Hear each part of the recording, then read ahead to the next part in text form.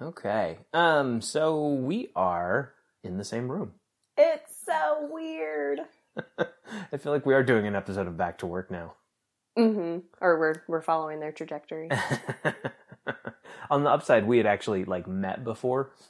That's true. The first time they were recording. We don't need to have that moment where we assess each other's faces and figure out how weird it is. I already know what you look like. Mm-hmm.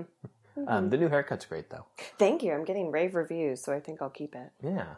Uh-huh. 5 stars. Excellent haircut. Would cut again? I don't think your haircutter reviews your haircut. That would be a little... There's a conflict of interest. Mm-hmm. I think they have their national organizations probably have an ethics policy that's against that. Well, I mean, there's a waiver. Oh, okay. So. Gotcha. Uh-huh. Get a dispensation from the haircutting cardinal. Uh-huh. Yeah. Make sure it's blessed. Mm-hmm. Mm-hmm. Bless these shears. Yeah. So we're doing a couple things a little weird today. Beyond the normal things that we do weird, like the entire podcast. Nailed it. We're in the same room. This is going to be the first of the bi-weekly episodes of our show. And we're doing our 5th in our quarterly series of discussions about cultural artifacts, except for today, instead of talking about a book or a movie or a TV show or something along those lines, we are actually going to be discussing an environment, a place, an experience, namely Walt Disney World in Orlando, Florida. Mm-hmm. Which, to be fair, because Disney is a conglomerate, it really is all those things you said. Yes, that's true. It is also a book and a movie and... Several, in fact. Yes, indeed. You are listening to Priority, a podcast about choices, limitations, and getting stuff done. Priority is hosted by Katie Leibman and her brother, Max Leibman. That's me. Today's episode is entitled, What Would Walt Disney World Do? For complete show notes, including links to anything we discuss on the podcast today, visit us online at priority.fm/53.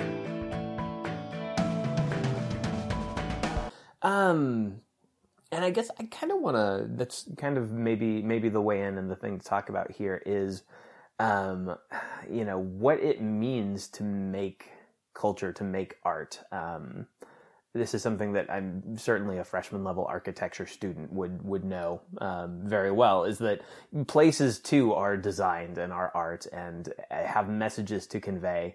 But in particular, this is a place we're talking about where the entire place is a message to be conveyed. And what that message is, I think, depends on who you are and your experience there. It might be that, we wait in Soviet-style lines that go on forever, and then the kids have a meltdown at 3 p.m. because they didn't get another toy. Or that message might be, we paid thousands of dollars for this.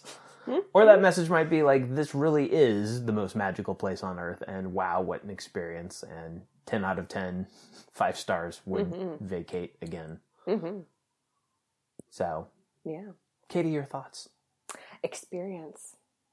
Yeah, I think, when we first talked about choosing this topic, it was almost hard for me, it still sort of is, we'll see how this goes, dear listener. It's sort of hard to get one's head around such an experience because it is so immersive, it is so distinct. And in our family, so we've always loved Disney. Our mother did daycare, did childcare for 20 years. And, if not that, had 4 children. So, we had a few Disney movies in our home.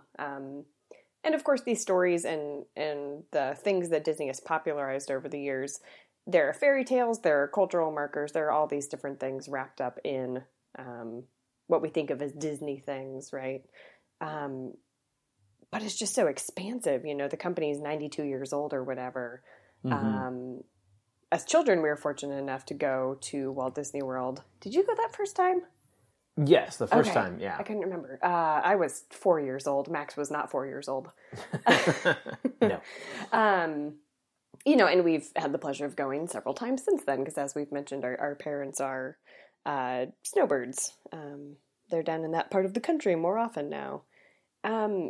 So it's almost hard to get into, to think about what does Disney, and in particular Disney World, mean? It is such a particular, distinct experience. I don't know. So I guess I haven't contributed yet. I'm just saying I'm lost. How do we do this? I think distinct experience is not a bad way in. I mean, this is the thing: is everyone's got. I shouldn't say everyone. People live in Utah. Many people have an amusement park of some kind near them. Here I'm in the greater Kansas City area, as are you for the moment, and we have Worlds of Fun and Oceans of Fun, which are neither worlds nor oceans, nor, in my experience, fun. Discuss. In Des Moines, there's Adventureland. In various places, there are Six Flags over such and such a state. In Orlando, there is also another theme park named Universal Studios and another named SeaWorld, where they're really nice to whales. There's places all over that are like this, but with the possible exception of Universal, and I know, Busch Gardens and SeaWorld are very nice for what they are, but with the possible exception of Universal Studios, and I don't think it's that much of an exception, I really do think the Disney parks are kind of a singular experience. I will put this in show notes. There was a recent episode of Reconcilable Differences with John Siracusa and Merlin Mann, where they discussed Disney World, because Siracusa took his kids for the first time this past summer, after saving for 5 years, he said, which is another element of this that we need to keep in mind, is that it's a very expensive experience. But he said something about the parks and the Disney experience that I think rings true and is really right and interesting, that he framed both as why it's special and what, the big threat to the future of the property is, which is it is this place that is singularly dedicated to making the guests feel good. Even more, like, one thing we'll probably talk about a little bit is the mechanics of it, like how dedicated Disney is to maintaining the illusion of what is going on, the facade, the music and the spaces and the sights and the scenery and the costuming and all of it. But even more than just the physical structures, just the way everything is orchestrated, the way that the cast, as they call the people who work there, is trained. Everything there is dedicated to the purpose, first dedicated to the purpose of vacuuming all the money out of your wallet, but after that, dedicated to the purpose of making you feel pretty good about it. Mm-hmm. It is meant to be a fun place. Like, even when you are waiting in an hour-long line for whatever new ride is the new hotness, they try to make the queues interesting. That's one thing that I know, that's not any longer completely unique to Walt Disney World. I have been to the original part, at least, of the Harry Potter section at Universal Studios, and the queue for the big ride was amazing, maybe even better than Disney did it. But that's something you don't see most places. I haven't been to Worlds of Fun recently, but I don't remember interesting scenery when I was standing in line. Certainly, you don't see that at, for instance, at Branson, Missouri. There is a backwoods Disney World called Silver Dollar City, which I would say the people there are definitely have a Disney level of buy-in to their role. Everybody is acting the part of yokels and hill people and cowboys, probably because they are. But aside from that, like, when you're in line, and it's a line, mm-hmm. and you may as well be waiting to find out that there's no bread, like you are a citizen in the USSR. And honestly, some of the rides are kind of like that. You get to the front of the line and it's like there's no bread. But at Walt Disney World, even standing in a line, they want to be an experience. Mm-hmm. And that's, I don't know, it's something, and if we were going to talk about like practical priority-esque lessons, that might be something to say is, this is a place where you can go to see people who really buy into what their company is doing. And a company that is really firing on all cylinders to try and, not always succeed, but to try and make every guest feel really good about their experience. Mm-hmm. Mm-hmm. And not always in the overly chipper, sugar-fueled sort of manic way either. You mentioned the design of all these spaces and things, that everything is meant to be an experience. It's so true. Everything is so carefully engineered and laid out that, you know, if you are headed where you're supposed to be, it's going to be either an efficient or enjoyable or both route, you know. Yeah. If you are meant to be in the fast pass line that bypasses a lot of the snake lines, one of their ride fulfillment systems, I just made up that phrase, you know, you will be taking a different path that will be more direct than the giant snake lines. But meanwhile, the people in the snake lines, like you're saying, there might be interactive activities. There might be more landscaping or more of the immersive. The characters are put into the design of the ride so that in each room you're getting reminded of part of whatever that attraction is. Mm-hmm. You know, they've thought of each route. They've thought of each space in a very careful way. Yeah, for sure. And there's, you know, something thinking about the queue lines as well. Even when it's not fancy and high tech, like some of the more recent rides, thinking in particular of is it? I always get confused which is the show and which is the ride. There's the Journey of the Little Mermaid and there's the Voyage of the Little Mermaid. And the Ariel's Grotto. Ariel's Grotto, I think, is where the character meet and greet is. Yeah. Because Billy and I almost got into that line because not because we wanted to go meet Ariel, although I'm sure she's very nice. I'm sure she's a very nice princess. Yeah, she's my favorite princess I've met in the parks. Oh, okay.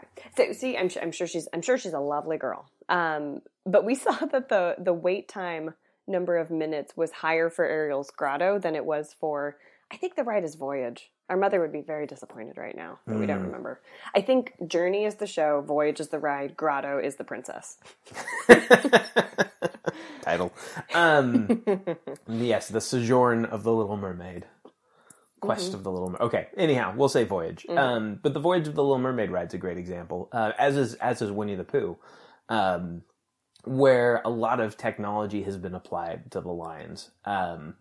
In addition to having, you know, animatronics, which, you know, the first time that I ever went to Walt Disney World in 1989, I don't think you really saw those outside of rides and shows. Like, you wouldn't see one just in the line. Like, the line would just be a line with nice scenery and music.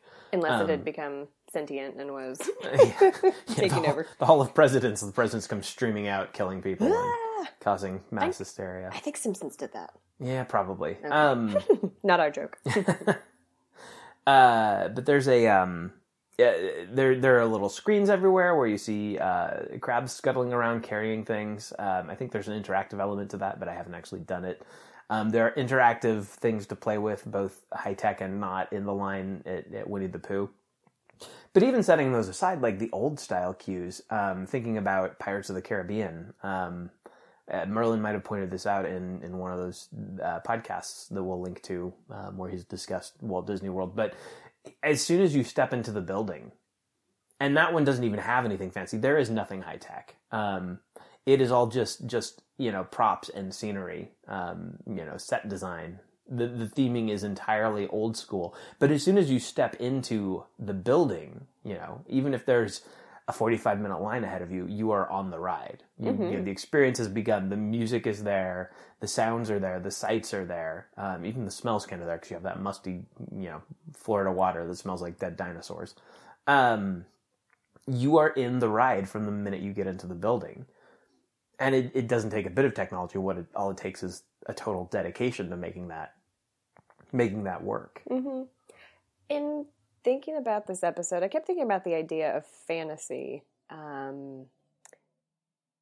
So sort of two different definitions. The one, of course, sort of the delusioned, immersive experience of leaving the real world, and you know, I'm picturing walking into the pirate's entrance, and entering some other space, some other whatever. Mm-hmm. But in sort of the critical way, we would say, like, well, it's pure fantasy. It's not real. It's damaging. It's bad for the world that there are people who live in this fantasy land all the time. There's sort of the negative connotation. And then the one I'm thinking of, and I sort of wrecked the distinction because I already used the word immersive. But then there's that idea of an immersive and positively disorienting experience, right? So I was Sure. thinking about how, you know, if you think of what the interior snake lines of Pirates are supposed to be like, once you've walked through the open foyer sort of area, you are meant to be in some sort of giant stone structure on a port, right? Like you are getting ready to get on your boat down, you know, in an underground level, and then go out into the open water and go see the pirates, right? Sure. Well, and to be fair to the theming, you're not meant to be underground when you are getting onto the boat, because you can see off to the side there is a sort of nighttime vista. So if you get on not in the fast pass line but the regular line, I guess either way you're pointing the same way once you get on the boat. When you get on the boat, it's to your right. You can see the ocean and you can see ships. Oh, that's right. Yeah, that's right. It's pretty dark, but So it's meant to be night. We'll say it's meant that to be much. night. Yeah, not necessarily underground. Yep. So then I was thinking of sort of that second definition. Not of that I'm fantasy. obsessive about details of Disney World or anything. Not that we're overanalyzing. Yeah, so I was thinking about, you know, the immersive experience of all this is meant to disorient you in a pleasant way, right? Mm-hmm. You did not just step out of, well, and I guess there are ports in Florida. There would have been pirates landing in Florida, so never mind. You're not in Florida anymore. Now you're in the past, Pirates, Florida. Well, and of course it's not the real past because it's not historic. It's fictionalized, blah, blah, blah, blah. This conversation devolved. Your turn to step in. I think it's evolved in a good direction, though. Yeah, and Pirates is, as far as like the immersive kind of fantasy, you know, being disoriented in a good way. That's something that so when I first went, my first trip was just mom and me. It was a prize from a contest, so it was, you know, a 4-day trip for 2 people. So we went. You guys went to the zoo while we were gone. And luckily, I'm so sorry. Well, and I would have been a newborn, so what did I care? You were pretty young, so I don't think you minded either way. Not that I'm bitter. You were old enough to say tiger. What? Because that story was told over the phone. I said a word. Yeah, in the cat house you had pointed and yelled tiger, and like a bunch of people turned around and then saw it was this teeny tiny little baby, and we're like, oh. Oh, the listener, I've never heard that story. I really like that. Thanks, Disney. But anyhow, the first time we went was, I was I think between my 5th and 6th grade years. I was pretty young. And at the time, pretty obsessed with video games, which were not super advanced at the time. You know, this is around the transitional period from 8-bit to 16-bit, you know, from the original Super Mario to Super Mario World, kind of in that era. And the thing, and I do remember it was Pirates in particular where this sunk in, but it stayed with me the whole trip. The thing that really struck me was it was a place that was like being in a video game. You know, I was going somewhere that normally I experience, you know, secondhand in a very crude way through a screen or through a book, if you like. But it was a way to go, and there's a phrase from an article in a magazine that is probably not online. It wasn't the last time I looked for it, but I'm sure I can find something about the magazine to link to. A magazine that I liked at the time called Video Games and Computer Entertainment, which in their, I think their 2nd or 3rd issue, they had an article about Photon, which was a laser tag style game. According to this article, it was actually the originator of laser tag. I don't know if that's accurate or not. I've seen some stories disputing that, but in any case, an early version of laser tag. And the way that it evolved was the inventors had gone and seen Star Wars, the original, in 1977, and became obsessed with creating a place where you could go, and the phrase they used was, go and do just that. You know, be running through futuristic corridors as though on a spaceship, shooting laser guns at each other for fun. And that was kind of the experience. And I very distinctly remember my little, 11-year-old self in the line for Pirates of the Caribbean thinking, that's what I'm doing. You know, I am going and doing just that. Now, I'm not going to, be actually swashbuckling with the pirates, I don't think. At the time, I was still a little bit overwhelmed and confused about what was going on. Because I had figured this was going to be, a slightly nicer version of Adventureland or Peony Park. You know, these terrible little local amusement parks from back home. Yeah, I was utterly not prepared, and like when it sank in just how good this place was, and when on that ride, I think it was still the first evening we were there. I still had like 3.5 more days of this. I was like, oh, what next? What next? Mm-hmm. But it's really something spectacular.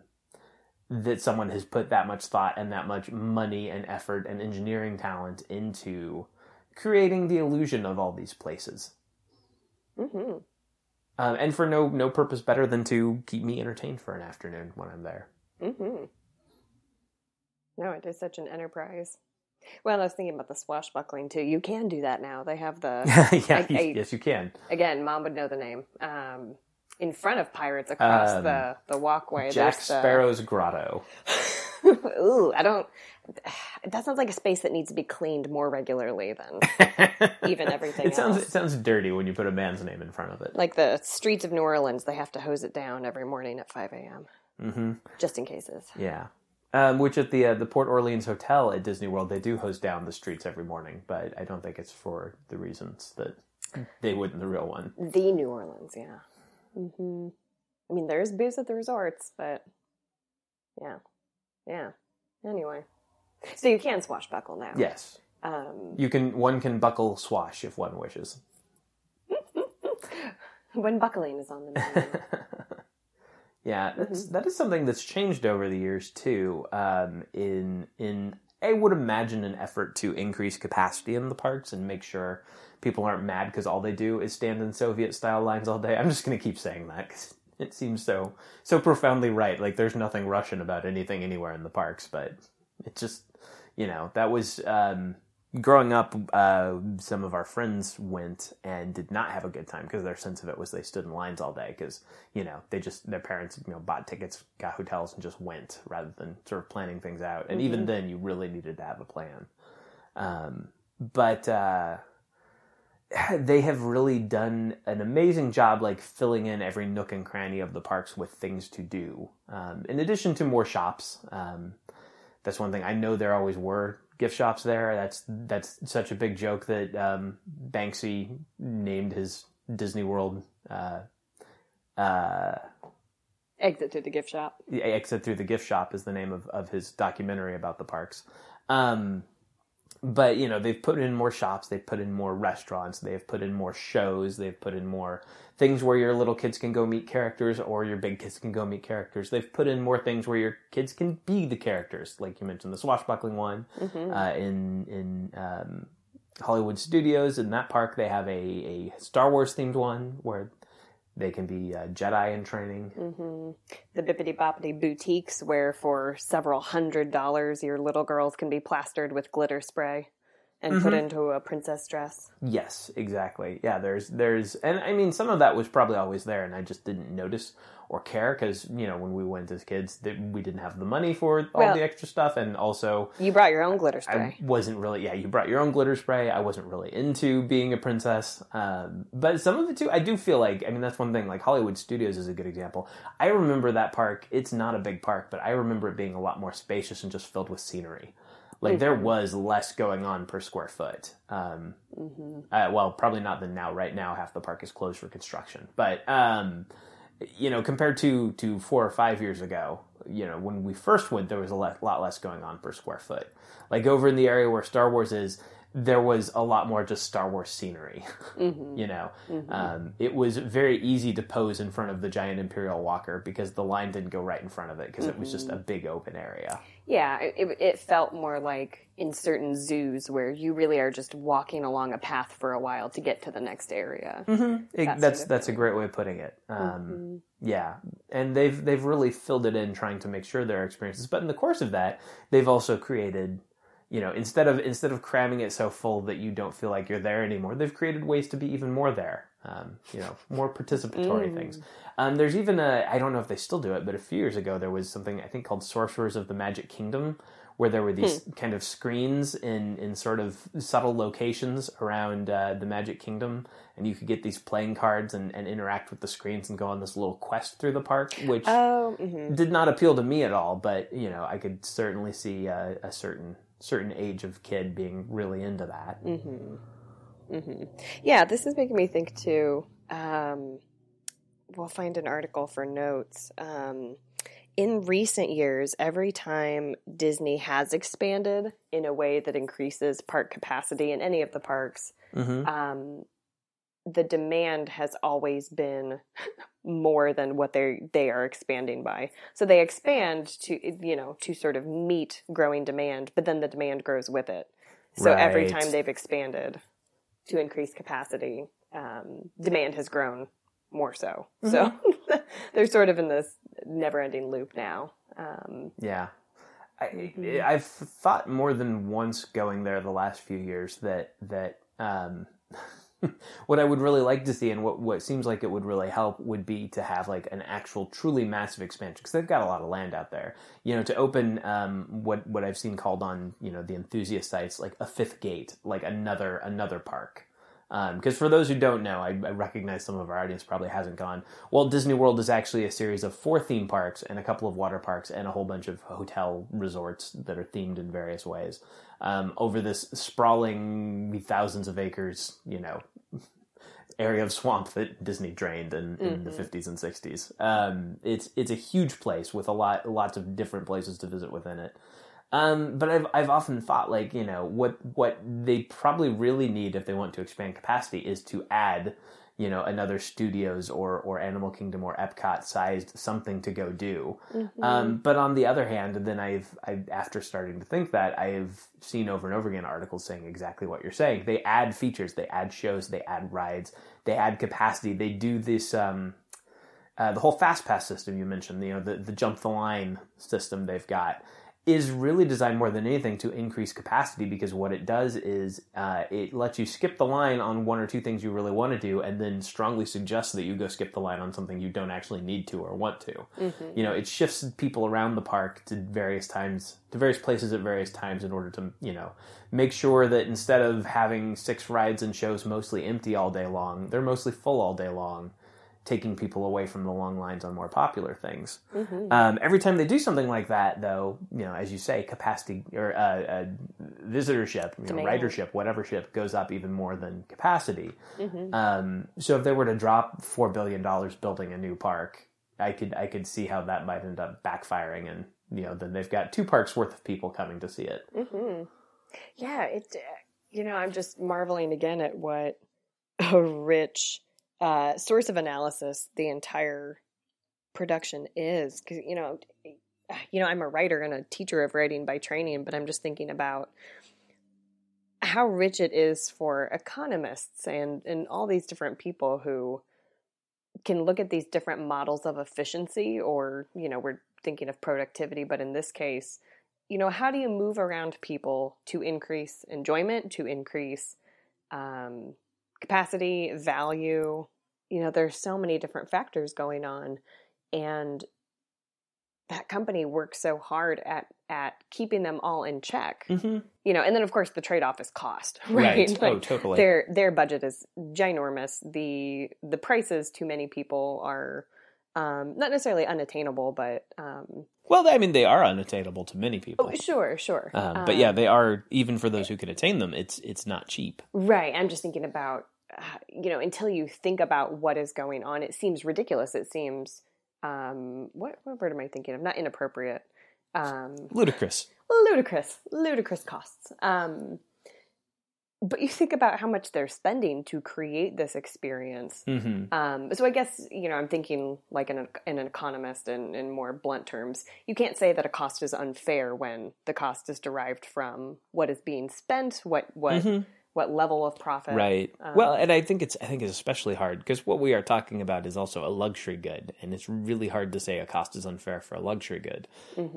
If the cost was too high, nobody would buy it because, it's a luxury. You don't need it. Nobody needs to go. Well, our mom might need to go, but nobody else needs to go. It's just something you want to do. And people are willing to do it. That's the other thing, is the prices have gone up and up and up and have reached ludicrous speed. But people still pay them. People pay them in record numbers. Huge numbers of people pay them. And I think that speaks to the fact that this is a unique experience. Again, with the possible exception of, I mean, there are places that are comparably well designed, just in different ways. Universal kind of approaches the same level of polish in many ways. I have found the people at Universal are not dedicated the way Disney people are. I don't know if it's a matter of turnover or training or what it is, or if Universal just doesn't have an ethos that people buy into. Culture. Like cast members do at Disney World. Culture, exactly. But I mean, at Disney World, and you see cast members who do not meet this standard all the time, but the majority of them do.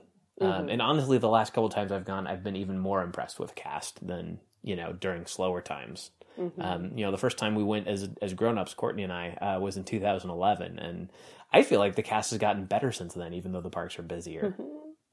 One thing I will say, I was thinking about that too, what makes the experience so distinct, and part of it is everything is customer service. We've sort of been talking about this the entire time, but whenever I would have a question or we were looking for directions or trying to figure out where something was relative to something else, the experience of turning to a cast member and asking a question everything just feels delightful, and again, even when what they're giving you is a half-truth designed to get you out of the way of the crowd or to shunt you into what the park wants you to be doing right then. Like, they still make it very pleasant. Yeah. I mean, you can't really cheat the mouse, right?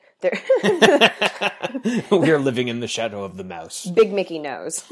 Big Mickey sees you. But, just trying to figure out, the tiniest request, the tiniest whatever, where's the restroom, where's whatever. People are just delighted to help you because they want things to be efficient and pleasant and maximized. We've talked about that idea of maximizing versus satisficing, right? They are trying to maximize everything about this experience. So it was funny, this last trip, we interacted with dozens and dozens of cast members. So it is sort of funny when you get the rogue cast member who is slightly more quiet or reserved or is not. Or rude. Or, sometimes happens. Yeah. They're just such an anomaly. It's like, wow, what was wrong with that person? They weren't just delighted to tell me where the restroom was, because everyone else is. And again, not necessarily in an obnoxious sort of over chip or insincere way. I really believe those people have a great time because I'll often think to myself things like, wouldn't that be great if your job was to stand there and you get to wave hello and goodbye to everyone all day, which is some people's job, the greeters, the shepherds sort of at the entrances and exits. And yeah, well, you see, I mean, there's almost every time I've left the Magic Kingdom, there has been a cast member standing there waving goodbye with a giant Mickey glove on one hand. It's just so joyful. It makes you believe that it would be pleasant to, earn minimum wage to stand there with a cartoon glove on your hand. Yeah. For hours a day. And that's something that the first time I ever went, again, like 1989, and again, the first time we went as an adult, 2011, something I was struck by both times is, and in some ways it's, someone might spin it a little bit cynically as being crash and commercial, but I came away both times with a sense of possibility, I want to say.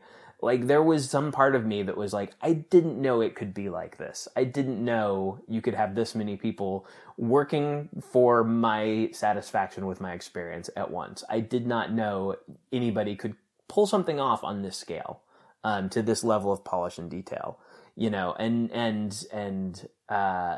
just the whole package, especially as we've gone back as adults, and experienced more of the things that, when we were there as kids, it would be like we'd be eating our own food back at the hotel, and, a lot of parts of the experience, we wouldn't be staying on property. We wouldn't even be as immersed then, and it still had that sense, but as an adult especially, it's like, it is just a resort. It is a vacation. It's somewhere you go and then come back from. But there is almost a little bit of that Walt Disney sense, like what he intended Epcot to be. This planned community that was designed to maximize your experience of life. And I've come away both times just thinking, and as an adult too, thinking about the scale, the economics, how, as you said, how they pull the whole thing off, like what they are spending, what they spend in a week on straws for the restaurants, for example, the scale of the operation to get rid of the garbage, and the fact that you don't see garbage anywhere in the park, just things like that.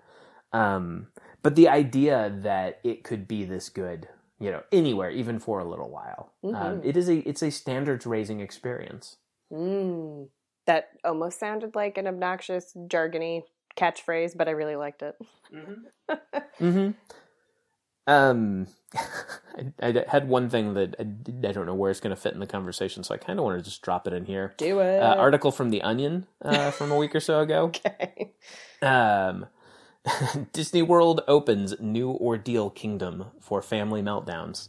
Oh, God. I'm just going to read a quick passage here. Situated between Epcot and the Magic Kingdom, the 350-acre property reportedly incorporates many of the most aggravating elements of Disney's other parks and expands them into a creative and fully immersive world of irritation, which is said to include the longest lines in the entire resort, a convoluted layout that is only depicted in indecipherable cartoon maps that are not to scale, and 150% higher prices. According to Park Director Jacob Bartlett, Ordeal Kingdom's specialized combination of features will ensure a slowly building resentment among visiting families, eventually resulting in a dramatic public outburst followed by a silent walk back to the car. I'm grateful not to have participated in too many of such incidents. The one thing in that really struck me, the whole thing, it's The Onion at its best. It's so funny because it's true. The thing that jumped out at me there was the indecipherable cartoon maps that are not to scale, because even as a grown-up and even as someone who's gone enough times in the last few years to kind of have an idea where I'm going, the maps still drive me crazy. I think that's where the disorientation I mentioned is probably actually frustrating, right? Mm-hmm. When you're sure, especially when you're trying to decide when to start walking toward a particular attraction and you can't really remember either the exact path. Again, Mother would be disappointed. You can't remember the exact best path or how long it actually is. Right. Because you're not really, even if you know the order of events for your day, to maximize, again, your experience, I'm going to hit this attraction followed by this one, followed by this one. Mm-hmm. You're just going. You're not necessarily paying attention to how long it took you to get A to B to C. Yeah. And I have to say, where I find that's the worst is, ironically enough, Hollywood Studios, which I think might be the smallest park. It's certainly smaller than Epcot or Magic Kingdom. And honestly, as an adult too, it's probably the one Courtney and I have spent the most time in. It has been our favorite park for a long time. I don't know if that still holds up now that most of it is closed for construction. But I constantly get turned around in there. And don't know which way to go. And if anything is worse there than in some of the others, because there aren't that many ways to get to a lot of the places. Well, and it should be said, nothing is technically on a grid. Even things that are straight shots. Again, the experience is engineered so carefully. Your sight lines are meant to look at interesting and pretty and immersive scenery or surroundings. So it's not like you can necessarily look up and recognize where you are relative to other parts of the park. Right. Yeah. And that's something I'll link to a second podcast involving Merlin Mann in show notes, where he was talking to John Gruber several years ago about many things, including produce and Las Vegas. But the bulk of the conversation was Disney World oriented. And something they talked about there, which I hadn't thought about so much, I had experienced it without noticing it, and since then I've looked for it every time I've gone back, is the way that things like sightlines are managed. Merlin put it a little bit more strongly in that conversation than I think is true, saying you don't see Adventureland from Tomorrowland, and you don't see Tomorrowland from Fantasyland, and that's not entirely true. There are places where you can see from one land clear across into another, but it's very carefully managed. And thinking in particular, what you can see across the middle of the park, looking from what is it called, USA Square, Liberty Square, yeah, over where the USA Today, where the Hall of Presidents is, where the Nixon robot comes out walking like Frankenstein and attacking people. P.S. That doesn't really happen. But anyhow, the bit of Futureland you can see, it almost kind of fits. It's far enough away. It's kind of misty enough. It almost seems right. But you can't see a lot of those things, and what you can see from one to another is just enough to navigate by, when you're in the right place to be going that way. it's not really enough to break the illusion of where you are. Mm-hmm. And they're very good with perspective and color and contrast and mold. Like, you know where your eye is supposed to go. Your eye will be drawn to what it's supposed to. Mm-hmm. You're not going to see the seams among the lands. And one thing they said on that I don't think was exaggerated, that I really, really paid attention to this last trip, is things like soundscape management, the music. I think you had pointed out how the music on the buses work. If you'd like to describe that real quick, and then I've got another example I'd want to follow up with. They work by friggin' magic. That's how.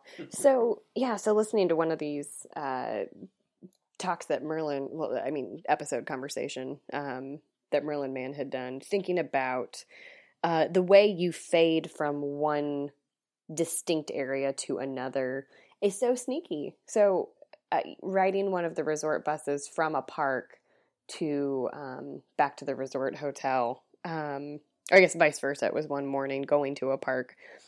The resort had a very particular soundtrack, namely... Perhaps too particular. It was the same 11? Somewhere between 9 and 11 songs from like pop remixes or covers of Little Mermaid, Lion King, Cars soundtrack, Cars 2. So a very particular resort soundtrack, you could say. When you got onto the bus to take you to the park, that soundtrack and maybe a few other maybe instrumental tracks mixed in would be playing on the bus. At some point during the journey, either I don't know, I can't tell you. People with more experience probably could. That music either faded out and a new soundtrack began, or they did it between an announcement, or one song just ended and the next began. I don't know. After you pointed it out to me, I actually caught it. It is an announcement.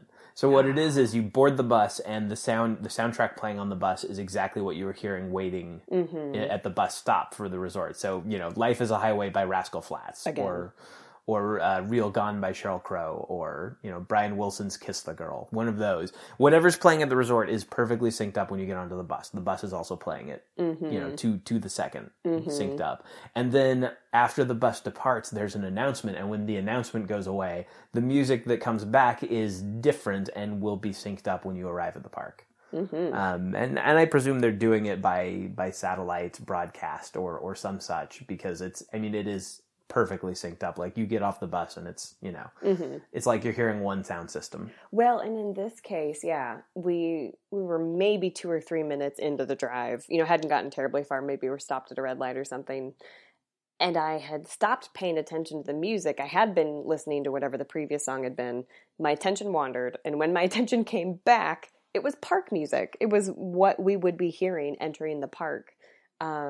And I had missed that moment. And I thought, oh, geez, those sneaky bastards. Yeah, there's a great one in the Magic Kingdom that is sneakier still that I really like. So there's a big plaza as you enter the Magic Kingdom. You head up what's called Main Street USA, which is sort of an old-timey downtown area, towards Cinderella's castle. And then there's a big plaza in front of Cinderella's castle that is sort of the central hub of the park, from which you can go to the various lands or straight onto the castle, or there's like a stage there now for shows in front of the castle. And heading, I'm assuming the park is oriented so you're heading north when you come in. I might have that wrong. Again, they're very disorienting the way the maps work. But we'll say north if the Cinderella's castle is north of the entrance. If you go on one of the spokes coming out from that central plaza to the northeast, you're heading towards Fantasyland, towards the famous Mad Hatter Teacups ride that was kind of what I thought all of Disney World was as a kid before we went, in sort of that direction. So what you have is you have the castle looming up on your left, obscuring your views of the rest of the park that way. Straight ahead of you, you can't really see it, but you're headed for Fantasyland. You can kind of see the Teacups area. You can't really see Fantasyland. And to your right, it kind of feels like a bridge the whole way because it's a walkway with walls on either side, but really just a little bit of it is a bridge. Most of it's just a walkway. But there's some water. The land drops away. There's a little bit of water. You do go over a bridge, and then across it is Tomorrowland. And as you're walking, you have the music of Main Street USA and the plaza playing. And then slowly, as you get closer to the Teacup side, you're also getting closer to Tomorrowland. And the music right there for Tomorrowland is this sort of retro futuristic, I would almost say like late 80s-ish, electronic keyboards. But it's kind of slow and subtle there and sort of, music from the hearts of space kind of stuff. But even though it feels like it's at a very different tempo, it is synced up with the music that you're hearing behind you. So as you're going, you just get these few strains of subtle little futuristic notes sort of in sync with the music from Main Street USA playing underneath it. And it gets louder and louder, the Tomorrowland does, and the Main Street USA music starts to fade out because you're getting further from one closer to the other.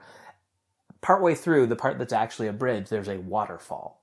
And as you approach the waterfall, you're still getting closer to Tomorrowland. You're getting further from Main Street USA. So as soon as the waterfall comes in, like within just a few steps, the waterfall and Tomorrowland are audible. You can't hear Main Street USA anymore. Mm-hmm. And by the time you are past the waterfall, all you can hear is Tomorrowland, and you hear more notes that you couldn't hear from further away. It's very carefully engineered, very subtle. If I hadn't been paying attention and looking for it, I would not have caught it. Mm-hmm. You do notice the music in the parks, but I think what most people miss, at least I certainly miss until, again, it was pointed out by Merlin and John Gruber, is how carefully engineered it is. It is everywhere. It is omnipresent, and you don't really get seams. Like you don't go through a door and have this jarring change from Aerosmith to Star Wars, for instance, which are two things that exist in the same park. There is a Star Wars area as well as an Aerosmith themed ride in Hollywood Studios. They aren't right next to each other, so you wouldn't hear that transition there. But the point is, like, you wouldn't hear a transition like that anywhere. It's always subtle. It's always managed. Like your entire experience. It's meant to be seamless. You will do a lot of different things here, but going from one to another will not be jarring. And it is funny to sort of sleuth it out. One of my favorite things on rides, and this might say more about me because I think I've always done this, it's fun to look for how the effect is happening. So I'm thinking of all the work they do with perspective. I'm constantly looking where I'm not supposed to be looking. Yeah, because I wanna see how it was done. How am I getting the effect that I'm outside, for instance, when I'm not outside. So thinking of the Pirates ride. There are some spaces that are maybe 2 or 3 stories tall and who knows, 50, 100, 200 yards deep. But if you look closely enough, you can see black painted ceiling tiles, things like that. You can spot exit signs, of course, for safety reasons, I would hope you can. Or the side channels where the boats or the cars or whatever is the vehicle of the ride can be taken off the track, or new cars can be added. Or rescue vehicles can come in. Right. But because you want to know how it's happening. I appreciate the effect, and that's sort of my brain, is I want to unravel the mystery and see, okay, how have they created this perception of distance or space or whatever. And to an extent, this is, again, to their credit as Imagineers. Innovateurs. Massivateurs. Another thing I find quite magical is it's kind of like there's, I think it's a Penn and Teller bit. I saw a video of this years ago. I'll see if I can find it for show notes. But and maybe they do this all the time. Like maybe this is their whole shtick. I don't know. I'm not really Penn and Teller fans. But I did see this one video, and it struck me how profound this was. They do this thing for this one trick where they tell you how they're going to do it before they do it. The magician never reveals his secrets kind of thing. They break that rule right out. They say, we're going to do this using this. Like, this is how this trick's going to work. And then they do it. And it still is mesmerizing, and it still looks completely perfect, even when you know. And there's kind of that element too, like even looking and knowing, like, that's not a tree, that's a bunch of like foam plaster that has been painted and is a little too shiny, a little too hard. I can kind of see the seams. Even noticing those details, it is still so profoundly committed to. By the people who engineered and built it and by the people who work it, that it still works. Like, even when I can see those lines. I like It's a Small World because it's fake and it looks fake. Not because it fools me into thinking I'm in a magical world where everyone in the world sings and gets along. Yeah, I think it's that difference, those two different definitions of fantasy, right? there is a self-awareness to it that it's still completely enjoyable even when we know what's going on, you know, and there is no, you know, I think a lot of critics would argue that, you know, we're both full of it right here, but there is no pretense that this is reality. It is a very particular type of reality that they are, as we keep saying, engineering. They know that. We know that. You buy into it, and that's how you enjoy it. It's not, you know, I don't know. Do you know what I mean? I think so. I mean, it is the place where you can go and do just that, but you know, it's also, it's not somewhere you're going to go live. Like, you can't go live in the Spanish Main. You can visit it. You can go through it on a boat, right. But you know, there's no, and I don't know. This is something that Universal's a little different on. Like, as I understand it, the business proposition that made Universal Studios Florida a viable competitor wasn't just that they were willing to spend the kind of money to do the sort of special effects and theming that Walt Disney World did. But it was that they were willing to be a little bit more dangerous. The shark in the Jaws ride came a little too close to the boat. The flames, when there was real fire in a rider show, was a little too close and a little too hot. You know, they were willing to push those boundaries a little bit. Walt Disney World, I mean, they'll certainly shake you up and scare you a little on the thrill rides, but, you know, at no point are you meant to, like, so totally lose your sense of what's going on that you actually feel uncomfortable, you know? Disney's way better about safe words. Yeah, that's a good way of putting it. Universal doesn't always use them, so no, you're taking your chances. So to take some wisdom out of this, right? This isn't just a luxury experience that obnoxious people do in their free time with all of their copious amounts of free money, right? I would hope that this is useful. Otherwise, we're just a bunch of assholes. I mean, that's a given, but please continue. Yeah, right. That's my middle name. So I'm thinking about, you know, just even the way that having these wonderful privileged experiences in the parks, what it's done for me practically. Isn't it great that we're all better people?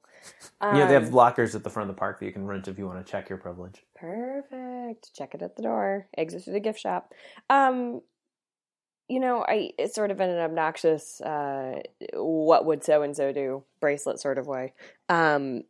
You know, whenever I find myself analyzing an experience in some other space, I do find myself asking, well, it's not really a question, it's more of a statement. It's just, Disney should run everything.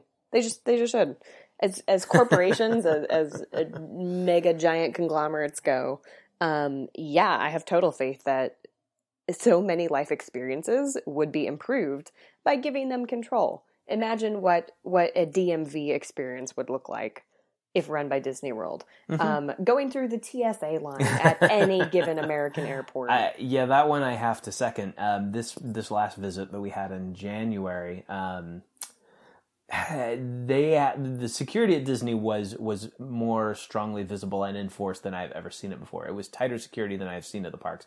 And you know what? It was completely pleasant and you know, whereas the TSA in the airport makes you nervous and uncomfortable and is a pain to deal with, the extra, you know, the DSA, the Disney Security Administration, the extra security that was done at the gates at the park was handled by people who were very professional and competent and nice and funny. They were cast members, just like everybody else.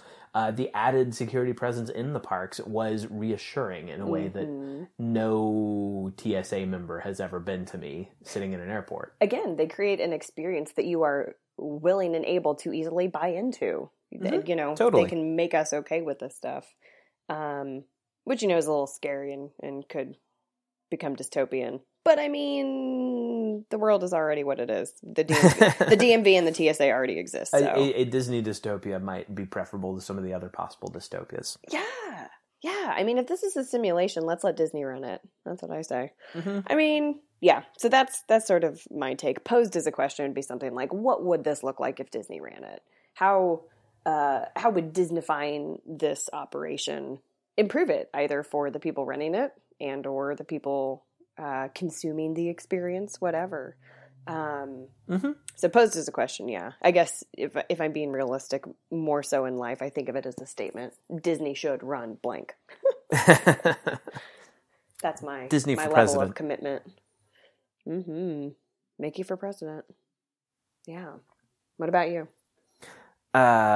Closing thoughts or I like it. Disney should run the podcast. Disney should run the podcast. Yeah, I'm a fan. It is I don't know. It is one of my favorite things to do. It's not something I would want to do every week, or necessarily even every month, because the other aspect of the parks reflected in that Onion article, I think, is they can be pretty exhausting. But I like every part of it. I have a tremendous time there, and I don't know. Again, the thing I am struck by when I go is just that sense of I did not know things could be this good, and even though it is sort of a facade, like it is a show being put on of things being that good, that experience is still real. I'm not really on a spaceship or a pirate ship or in a movie, but at the same time, the enjoyment I had out of it is real. The sense of wonder, and in a lot of cases nostalgia, because at this point I'm not surprised by many things on the park. I've been on most of the things that I go on, when I go now. But yeah, it is somewhere dedicated to providing an experience, and their dedication to that experience is not matched anywhere else I've been, and I like that. It's magic, goddammit. You have been listening to Priority. Once again, for complete show notes, or if you'd like to send us feedback via email or subscribe to the show, visit us on the web at priority.fm. If you enjoyed the program today, please go to iTunes and leave us a positive rating and review, as that will help new listeners find the show. Also, if you're interested in getting updates or communicating with us via tweets, follow us on Twitter, where we are at PriorityFM. That's at PRIORITYFM. Thanks again for listening.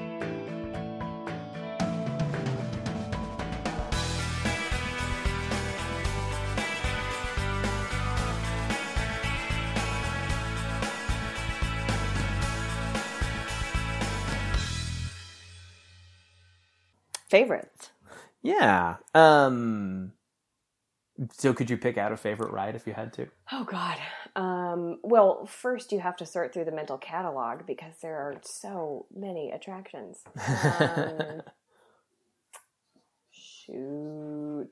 Okay. I'm trying to go park by park even. Oh, this is so difficult. Honestly, so what's jumping to mind would be like Toy Story Mania, which is an interactive shooting video game sort of ride. It's really more about the game than, sitting passively and consuming the experience. Mm-hmm. I like Haunted Mansion. Yeah, I feel like that's weird to say Haunted Mansion, but I have that same feeling, but if you had asked me a couple of years ago, I might have blurted it out. There is something about Haunted Mansion in particular. Like, I actually, as an adult, I think I like Pirates better. And Pirates is where I had that realization of a child that, like, I was in the place where you could go and just do the thing and be there. But honestly, there is something archetypally Disney about Haunted Mansion. Like, there is a level of detail and commitment and effects. Like the ballroom scene in the Haunted Mansion with the ghostly figures fading in and out, and that effect is so simple and so dumb and so like 1950s technology, but it works so well. And maybe that's part of it. It's so quirky. It makes me think of Halloween. It makes me think of my childhood. It's silly. It's a little creepy. Like, there are a couple moments that I don't like, like I don't like the doors that are knocking and creaking open and shut. Like, it is not outrightly scary. I do not get shivers from the hallway with the doors moving.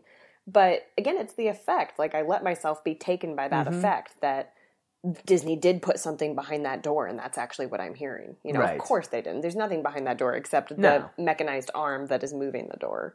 Yeah, as a child heading into the Haunted Mansion, I was expecting something much scarier, which actually helped to make it a little creepier and scarier. But I think that's the ride that on the first trip, Mom and I went on the most times was that one. I think it is because it is just such a nice encapsulation of the experience. So, what would you say now? What I would say now, probably overall, I've got a lot of favorites. I think Star Tours is probably my number one, just because I do love Star Wars. I loved that one as a kid. Like, that's the ride I remember as a child freaking me out the most. Because in the original version, it was just one film. Star Tours, for those who haven't been there, you're in a ride vehicle that's like a complete room. It's meant to be like a ship. Everybody is buckled into seats, and there's a 3D screen at the front. You wear 3D glasses, and you're looking through the screen at a 3D world. Originally a projected film, now it's a digital film that actually mixes and matches parts. So you get a slightly different ride experience every time. But the vehicle doesn't actually go anywhere. It's on hydraulics, so it can rock forwards and back and side to side and jerk you around and simulate motion while what you're seeing on the screen is real motion, which actually causes motion sickness for some people. Because what you see does not match up quite with what you feel, but it's pretty close. It's pretty good.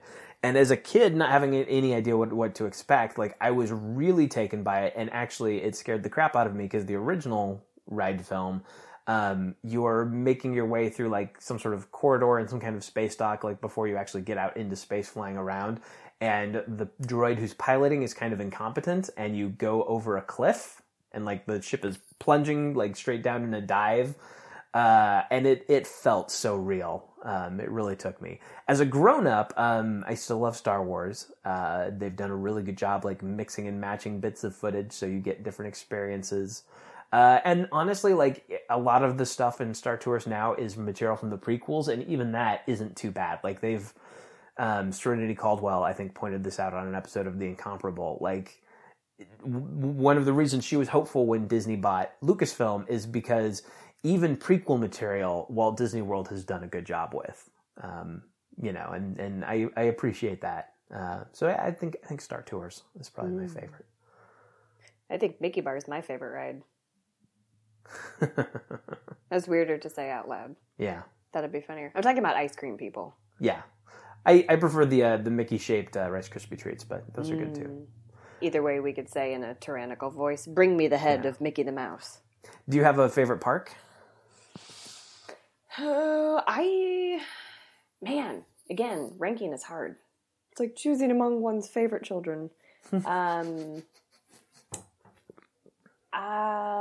I do really like Epcot. I know people aren't terribly taken with Epcot. Something about it's very charming. Probably Magic. I'd have to say Magic Kingdom. Like, if I could only do one, Magic Kingdom. Yeah. Probably still Epcot before Hollywood Studios, but Hollywood Studios probably has the biggest, how to say this, density of attractions that I would put at the same quality, and I love all equally.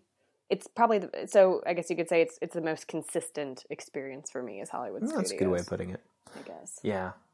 You'd say Hollywood Studios. I would have. Right now it's in such a transitional state.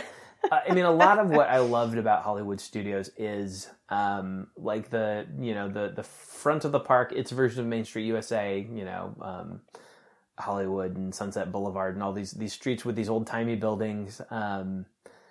Things like the Backlot Tour, Streets of America, which is a busy city street sort of set you can walk down, which you can tell we're a Disney family because I've been working in the downtown area here in Kansas City for the last 2 years, and when I hear the sounds of honking horns and air brakes and garbage trucks and things echoing through the chasms created by the giant buildings downtown here, what it makes me think of is the soundtrack of those things playing at the back, the set that is Streets of America at Disney World, rather than the set there evoking. Here. Life. Anyhow, I like all that old Hollywood, old movie stuff there, but that is kind of going away in favor of Star Wars stuff, and more of it is just closed down and under construction. So like right now, it's harder to enjoy that park, both because some of the stuff that I really love is going away, and because it is not as it's in transition. That might come roaring back because again, I love Star Wars, and most of the stuff going in is Star Wars stuff. So. But I'm leaning towards Magic Kingdom now. One thing you said, Epcot is very charming. Another John Siracusa comment I'll share before we go from that podcast. Again, I'll link to in show notes. Is that Epcot, the buildings are like, you see like a architect's concept sketches for like a community center or an office or a church, and it's very futuristic or like 50s futuristic, and it's very idealized, and the trees are nice and idealized, and there's not a lot of people around, and there's no trash. You don't see trash cans, he says Epcot is like the architect's sketch, but somebody, instead of like bowing to reality and material science, like just went and built the architect's sketch. Mm-hmm. And I think that's very apt. Mm-hmm. Just went for it. Yeah. I think Epcot might be my favorite right now to walk around in, just because I haven't spent that much time there, and I do appreciate that retro futuristic feel. Mm-hmm. Yeah. One final tangential thought. You saying experiencing the actual real life busy street reminded you of Disney. I'm thinking of a line from the Nora Ephron movie, You've Got Mail, where Meg Ryan's character, who's a bookshop owner, is reflecting on how so often in life she has an experience that reminds her of something she read in a book, but shouldn't it be the other way around? I think that is what it is to have a literary and narrative and fantastic mind is, sometimes I'll see things going that backwards way and be like, oh, that's like in Disney where blank. Yeah. Like, oh, that's a well-placed whatever, like Disney would do. Instead of just saying, like, oh, that's a thing out in the world, your reference points change. Like, oh, this reminds me of in the story of blank. What would Walt do? WWW. WWWD. WDW. What would Walt Disney World do? Ding. Yay.